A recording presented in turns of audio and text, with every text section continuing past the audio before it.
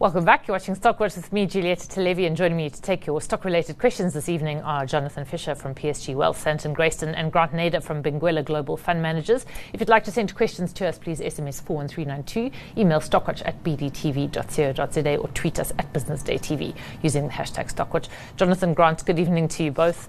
Grant, if I may start with you this evening. It was a pretty good day for gold shares, and you can sort of understand why, as the extreme conflict in the Middle East spills over and sort of sucks everything in its path. And then, of course, the oil price rallying on the back of that. So ultimately, not a great day for markets, but as I say, a good day for gold shares. Is that inevitable that you would have people hiding in gold, given the chaos that has engulfed the region over the past couple of days? Yes. Hi, Julieta. Good evening, everyone. Certainly, gold is always that safe haven. There's that default knee-jerk reaction to, safe haven. But coupled with the fact that gold has had a really decent pullback in the last couple of weeks, so that's, it's almost, the timing's almost perfect in regard to gold, the way it looks on the charts. But, aside from that, fundamentally, gold is unattached to any country, any monetary system, and it is the sort of ultimate independent safe haven. So I'm not surprised at all. What I will say, though, is when it comes to conflict and wars, 9 times out of 10, it has not paid you to get bearish on the back of a conflict or a terrorist attack or anything like that. As an investor, you need to keep a level head and not get emotional about it when you're playing in the market. Yeah. Jonathan, your thoughts there? Is actually the bigger concern not what is happening in Israel at the moment, but what had happened on the bond markets last week? Is really that where, as investors, you need to spend a bit more time reading up on what's going on? Look, I think this conflict in Israel is actually the catalyst for the jump in the gold price, platinum price, and the oil price over the weekend. I mean, I was just looking at the gold chart, platinum chart, palladium chart, oil chart for the last couple of days, and it's amazing. I mean, like since yesterday morning, all of them have jumped up considerably. And then you look at the individual shares, between gold 4 to 7% across the board. That's local shares. I haven't looked at the offshore gold shares. The platinum shares, similar trend. Platinum, palladium shares, similar trend, and oil. The 1 year Sasol spiking as well. But, I do agree that, one's got to be careful. Yeah, it's a trading opportunity, but quite frankly, how confident or how good would you feel about, making a profit on a gold position in a short space of time due to the demise of people and a war breaking out? Talk about ESG and not feeling good about that kind of situation or profiting on other people's demise. That happens. I do recall when 9/11 happened, way back, what was that, 22 years ago? There were people around us. I mean, one guy in particular that nearly shot through the ceiling. He was so excited because he took such a big position in a gold warrant and he made a hell of a lot of money overnight. But that's, is what it is, eh? Gold for trading. I mean, sure. I've never been one to invest in gold fundamentally or gold shares fundamentally because they can just be too volatile, and they are volatile. Sure. And taking aside maybe the moral aspect of the market aside, because it's very hard to call morality in the stock market. But going back maybe to my point about the bond market blowout last week, where I feel that we are on maybe safer moral and philosophical ground. Grant, how worried should we have been by that? I saw a couple of people on Twitter today, or on X rather, drawing some parallels to the stock market crash of 1987, saying that there had been a big increase in bond yields prior to that event. Of course, there were a concatenation of events that precipitated the 87 crash. Should we be worried that that's about what has played out in the bond market over the last couple of weeks? So my answer around whether it portends some sort of calamitous crash as in October 87, I don't think that's what our base case should be at all. However, the moves in the bond market are material. And for context, the stock market is the tail and the bond market is the dog. I mean, it's a far bigger investment universe. The amount of money that flows through the bond market dwarfs the equity markets. So those moves, and the bond market, especially the US Treasuries, are notoriously low volatility instruments. Well, they used to be. And the last year and a half has been quite the opposite. The volatility has been staggering, has taken a lot of them off guard. Some of it has to do with the banks being constrained as market makers with the new regulatory requirements. But the sharp rise in rates longer term is a number of factors. One potentially is the changing mindset around inflation as a structural problem, and the other one being this excess, this debt issuance of the US. People are losing appetite. They're requiring a greater return for the long-term risk that they're being forced to take week in, week out in massive quantities of money. And I feel like the US debt is out of control, and people are starting to reprice that somewhat in these yields. And that is a concern. Yeah. And also, we started the year with the collapse of Silicon Valley Bank because of a huge spike in bond yields. And then things kind of calmed down mid-year, and here we are again in a bond market frenzy. And I wonder if we should be a little bit more nervous about some other financial institutions. Jonathan, has it started affecting US banks in particular? Is that something that you would maybe shy away from at this point? Sorry, you're asking about US banks? Just saying that Silicon Valley Bank, one of the factors that precipitated its collapse was the big spike in bond yields. And then the markets kind of rallied and gathered themselves together, and there was a period of calm, shall we say. Would you be nervous of investing in particularly US financial shares at this juncture? No, not really. I think, one's got to look at or differentiate between an SVB and, let's say, JP Morgan. That's well capitalized in a much bigger type of business with a different balance sheet. So I think it's, the niche players that got caught with the wrong debt on their books, didn't repay the debt. SVB and a few others, I can't remember the others' names, but I don't think it didn't turn out to be a structural problem in that US banking market, and I don't think it's a big issue currently for some of those big banking companies in the US. So I'm not worried about those. I don't know whether there's going to be other, but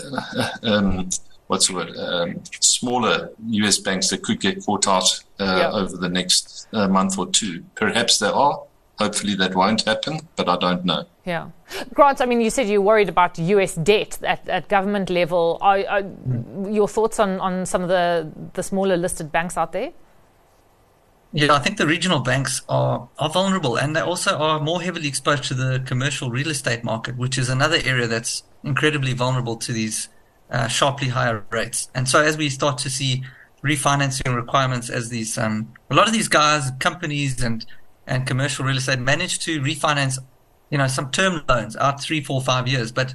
And that's why we haven't seen such a big impact in the market from these rate hikes. But as those refinancing needs surface at 4, 5% higher than they were before, that's when you'll see who's really been swimming naked. And I'm not saying it's going to be a disaster, but I'm saying there potentially are cracks that could appear in the smaller system and in the commercial real estate space. So I'd be cautious. Yes, JP Morgan and the big boys are fine. And the Fed will always backstop them anyway. The smaller guys, I'd be careful of getting involved in anything there. Yeah, okay. Another question, and which pertains to the events of the last couple of days. The VS says the oil, a good day for Shell. The share price is up nearly 3% today on the back of the Israel-Hamas war. Same 50 years ago when I paid 9 cents per litre, and then 22% up, more after the Yom Kippur war. Oil stocks still have a place in one's portfolio. So one's thoughts about the conflict notwithstanding. Jonathan, would you say that oil shares have a constant place in one's portfolio, or are they a bit like gold shares or a bit like slightly more generalized commodity stocks that you actually also have to trade them, that you don't just put away a Shell and in the bottom drawer and look at it occasionally? So I do think oil stocks do play a role in a diversified portfolio. And in fact, we do own them on the offshore portfolios. In fact, one of my stock tips is related to the oil drilling industry, mostly in America. But yes, I think, it's a commodity that basically is used for industry. And it's a finite commodity until a proper replacement is found going forward. I don't think it's going to be substituted anytime soon. I can't see commercial airlines flying around without using gas or oil for the next 100 years or so, unless Elon Musk or one of his peers comes up with some fancy technology. But all I'm saying is it's a finite resource, and I think it's going to be around for a while. We know OPEC do control the price to a large extent for the benefit of them and the oil companies, rightly or wrongly so. But I agree. I do think that oil and oil stocks do have a place in a share portfolio. Grant, do you agree or do you disagree, or do you think maybe temporarily, and would you be buying oil-related companies at this point? I think you can always make a case, and I think we must always remember, especially for anyone who's managing their own money, if you're looking for diversification, something like oil is a good diversifier. So have some in the portfolio by all means, but I wouldn't be all in all the time. I think it is cyclical. It's going to come and get hurt if there's a recession. They are getting a better control and agreement of production management through OPEC, so that's in support. So yeah, there's a place for it, but it's just, I think it's like most things nowadays. There's not many things you just put in the bottom drawer and forget about. They said that about a lot of stocks 20 or 30 years ago. They said it about the Nifty 50. I think you need a level of awareness and have that diversification. So by all means, have some oil, but manage and be aware of the cycle that is behind it. One company that is, I suppose you could say, related to oil stocks is Combined Motor Holdings. And the viewer says, please ask your distinguished guests if they rate Combined Motor Holdings as a hold or a buy. It currently trades on a PE of approximately 4.6 and a dividend yield of 14.3%, despite the current economic headwinds in South Africa. Jonathan, is this a stock that you look at? So, quite frankly, I haven't looked at that for some time, so we don't own it. But I think, from what I recall, their full-year results were actually very good. I think they grew earnings by like 25 or 30%, and dividends were up strongly and so forth. And like your viewer says, they look very cheap on those very compelling multiples and yields. So they are a February year-end, and the August half year would be coming up now. I think they're going to be reporting in the next week or two. And it will be interesting to see whether they maintain that same kind of growth trajectory, that they did for the full year last year, or certainly in comparison to the half year last year. Yeah. Look, it's not one that I say, I've looked at it thoroughly and I think this is a great company and we're going to invest in it. So perhaps Grant's looked at it. I don't know too well. Grant, certainly on the show last week, we had Jean-Pierre Fesser on, and he was saying that it's one of his favorite local stocks. It is maybe somewhat more liquid, and certainly it was his pick over Zeda, which is the company that was spun out from Barloworld at the end of last year. Does that tempt you in, the fact that it's got such a fat dividend yield? Or is that actually problematically a reflection on a share price that doesn't seem to really go very far, which is why the ratios are flattered, as it were? So I think it is a small cap. So, we don't hold it either because of the size. But what I will say is it is a good management team. They run a good business. They manage their cash flow very well. And but one must be aware that things look optically cheap in a market like this where we've got no growth.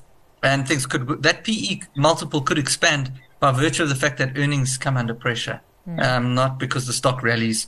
The dividend yield is maybe not realistic in that, 12 months from now, they could go through some challenges as the economy gets worse. But there's certainly a good margin of safety in that price. I think you could be a buyer of that, understanding that in terms of the economic cycle, we probably have a bit more pain before we head into sort of the downturn in rates and maybe a peak in the cycle, and then you'll start to see their earnings start to come through a bit better. They might have benefited from the base effect of COVID still in their last set of numbers. Yeah. You could actually see that to some extent from Famous Brands trading update today. it wasn't a great trading update, and it was quite a wide range. They said that headline earnings would be between 17% weaker and 3% up for the first half period, and they cited the pressures of load shedding, the costs associated with load shedding, and of course the consumer strain that everyone is buckling under. Jonathan, yes. The shares came off on Famous Brands today. Would the sell-off tempt you in, or do you think anything to do with the South African consumer at this point is something that you'd want to stay away from? Oh, tough business to be in. I think Spur actually did far better than Famous Brands. Different model to some degree, but I wouldn't veer into Famous Brands at the moment. I think it's just too difficult. For the reasons that they mentioned. So if you want to go for consumer type business, maybe something different in the retail sector. But Famous Brands, you kind of got to feel sorry for some of these companies playing in our market, where certain things are going on that they can't really control. Yeah. They can try and mitigate, but it's very difficult. Yeah, certainly sucks up any profits that may be made by these companies. Grant, do you have any thoughts on Famous Brands or Spur? I mean, as Jonathan said, Spur came out with an absolutely fantastic set of results, and the share rallied on the back of that. But I wonder if things in the last few weeks, have fallen back a bit. Yeah, I mean, I think everything Jonathan said is spot on. You need to be a little bit careful of consumer stocks, but remember that the best time to buy them is also when no one wants to touch them. So I think there is value in things like a CMH, but you understand you need to have a longer term view. Don't worry about what's going to happen in the next couple of months. It could go anywhere. Take a long view and you might find opportunity. Famous Brands, not my favorite either. I feel like there's a lack of innovation from management there. I think Spur has been far more innovative in driving new revenue streams and new opportunities.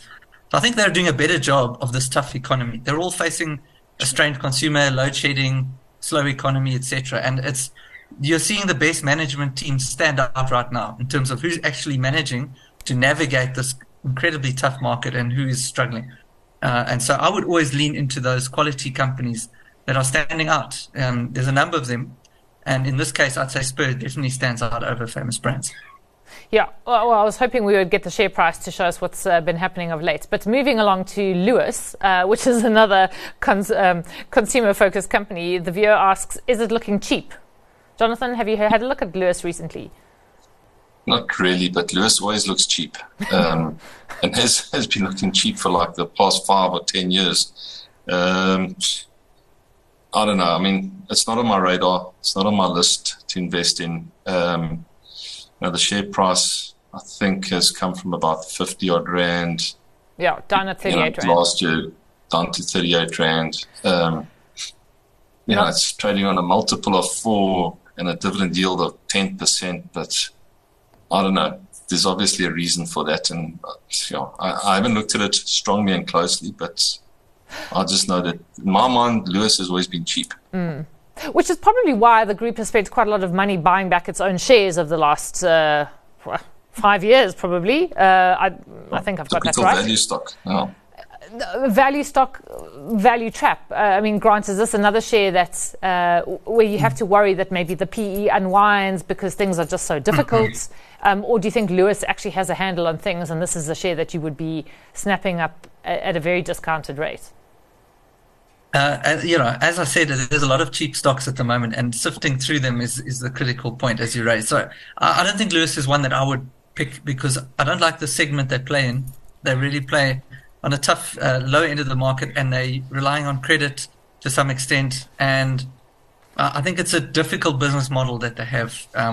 For me, it's not a high quality business. I would stay away from it. Okay. The news flow was skinny today, it must be said.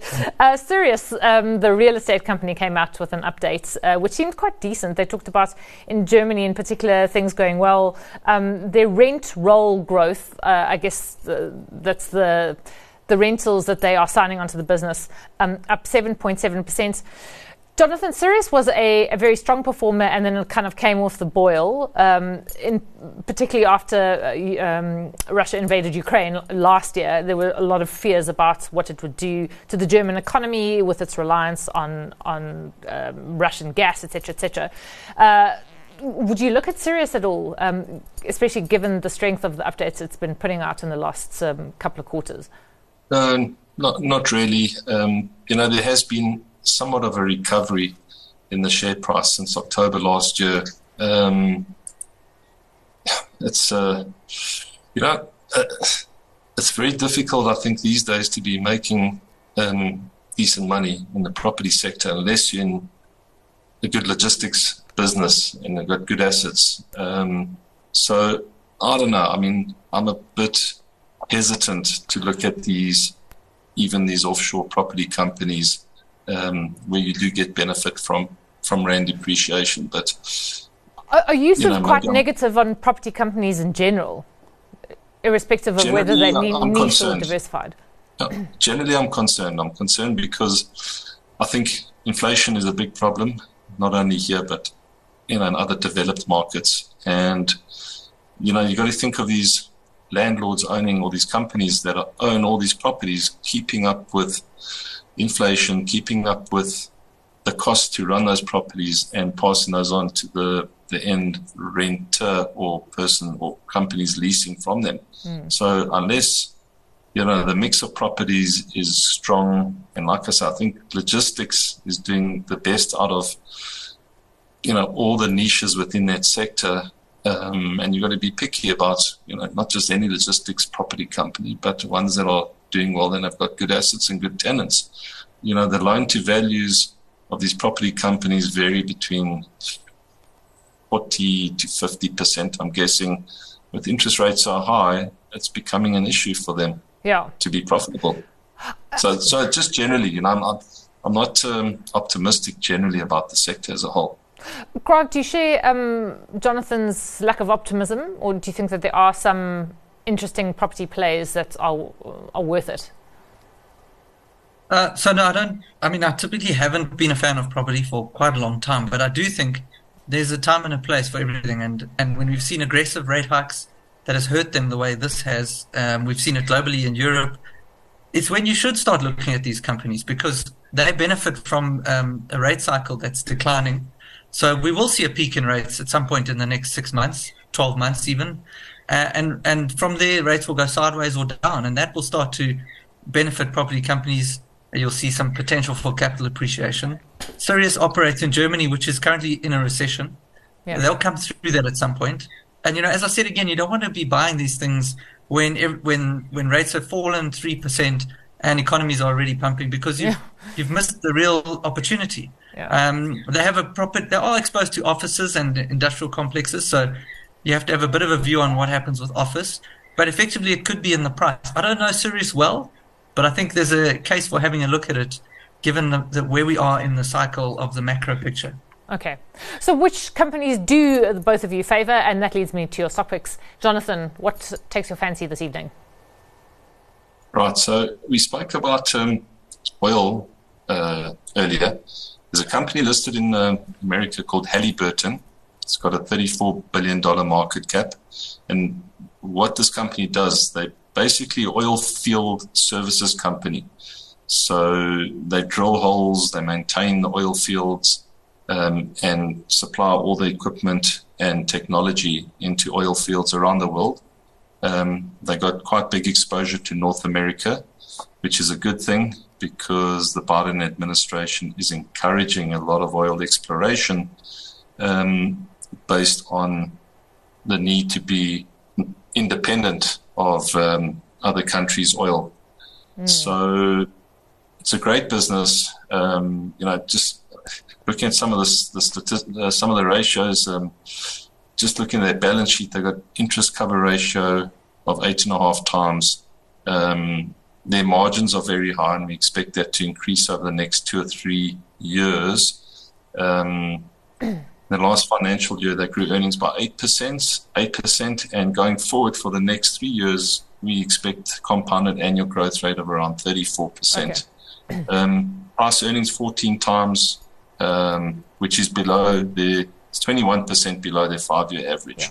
Okay. Of 17 times. I can talk a whole lot about I've got to cut you off there. Abby Burton, that's the name of the business. Joe Biden, George W. Bush. They don't seem too different. Grant, what is your stock this evening? So I'm going for United Health. I think it's one of the biggest healthcare players in the world, if not the biggest. I think in this difficult time and the uncertain economic outlook, healthcare is very defensive. This is a high-quality business. They generate 26 billion of free cash flow a year.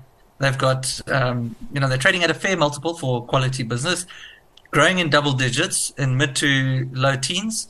And they've generally been performing incredibly well. They play in normal healthcare, and they also integrate data and software through a lot of what they offer. It's a really good business in a really good space, and it's defensive, and it's trading at a reasonable price relative to its history. So that's my pick. Yeah. Okay, great. We shall leave it there. Grant, Jonathan, thank you very much for joining us this evening. Jonathan Fisher is from PSG Wealth, Santon Grayston. Grant Nader is from Benguela Global Fund Managers. Coming up the close. Stay with us.